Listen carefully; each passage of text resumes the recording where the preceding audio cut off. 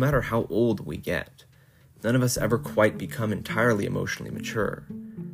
But having a list of what emotional maturity looks like on hand could be a way to keep track of our progress and nudge ourselves in the right direction.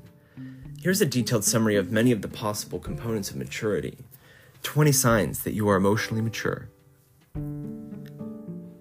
You come to the realization that fear and worry are the main causes of most of other people's negative behavior, as opposed to nastiness or stupidity, which is typically simpler to assume. You let go of your sense of superiority and stop seeing everyone in the world to be either an idiot or a monster. At first, it makes things less clear-cut, but with time, it makes things much more considerative and interesting. You come to realize that not everyone can instantly understand what is going on in your head. You come to the unfortunate realization that you will need to express your thoughts and feelings through the use of words, and that you cannot reasonably hold other people responsible for not understanding you until you have spoken calmly and clearly. You discover that, surprisingly, you do occasionally make mistakes. You bravely take the first shaky steps towards occasionally offering an apology. Instead of realizing your greatness, you learn to feel confident by realizing that everyone else is just as clueless, terrified, and as lost as you are. It's okay that we are all making it up as we go along. You pardon your parents because you understand that they did not bring you into this world to belittle you. They were merely horribly out of their element and battling their own demons.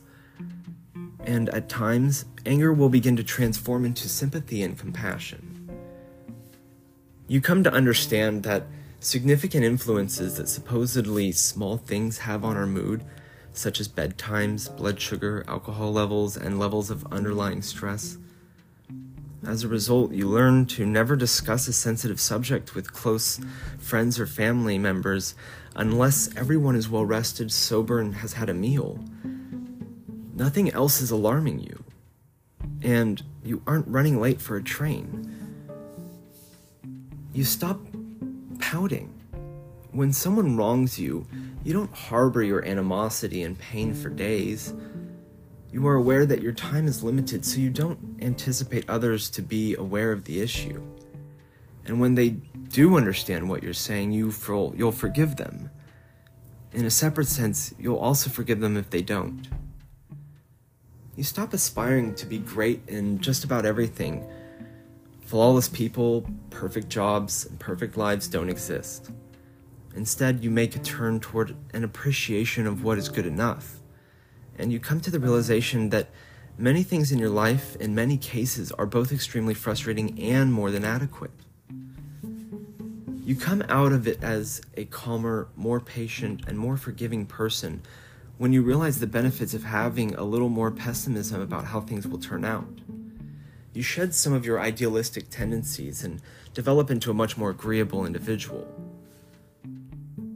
You come to see how each person's character flaws are related to counterbalancing strengths. Instead of just focusing on a person's flaws and weaknesses, you consider the whole person.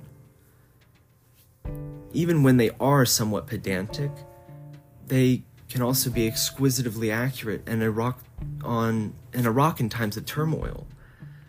Yes, there is someone who is a little disorganized, but is also incredibly creative and visionary. You fully understand that there are no flawless people in the world, and that any strength will be accompanied by a flaw. You get into love a little less frequently. It's challenging in a manner. When you were younger, you could easily get a crush on someone. Now you soberly realize that everyone, no matter how outwardly pleasant or accomplished, would be a hassle up close. And you grow devoted to what you and others already possess. You discover that, rather shockingly, you can be quite a challenge to live with. Some of the early sentimentality you had for yourself has been let go. You enter into friendships and partnerships by respectfully letting other people know when and how you can be a challenge. You develop the ability to overlook your mistakes and stupidity. You understand how pointless it would be to simply chastise oneself for past wrongdoings. You get closer to yourself as a result. You are an idiot, of course, but we all are. so that doesn't make you any less lovable.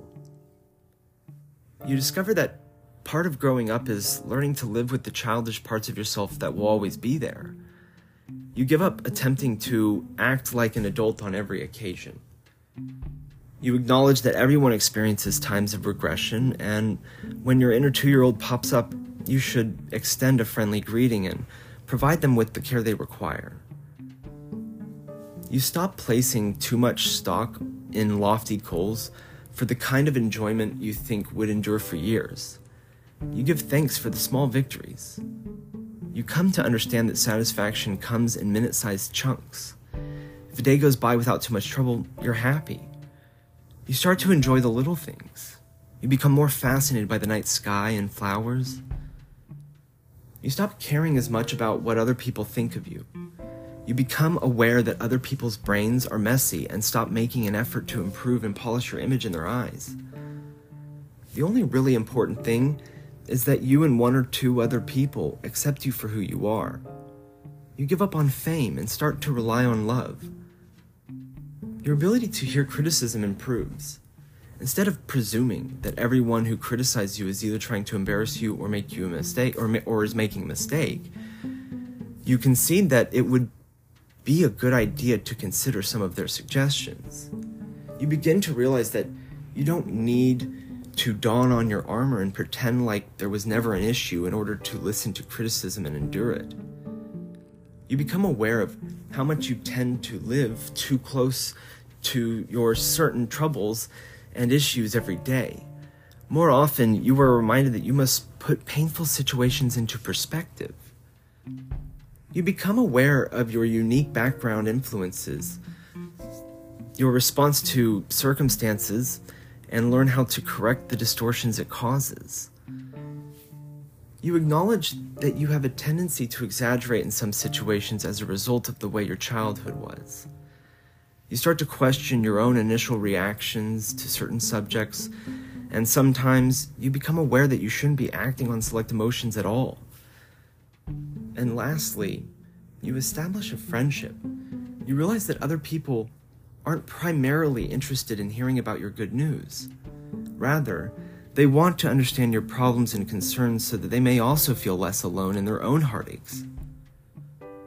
Our emotional barometer is a tool to help us more clearly explain our moods. You become a better friend as a result of realizing that exposing vulnerability is at the heart of true friendship.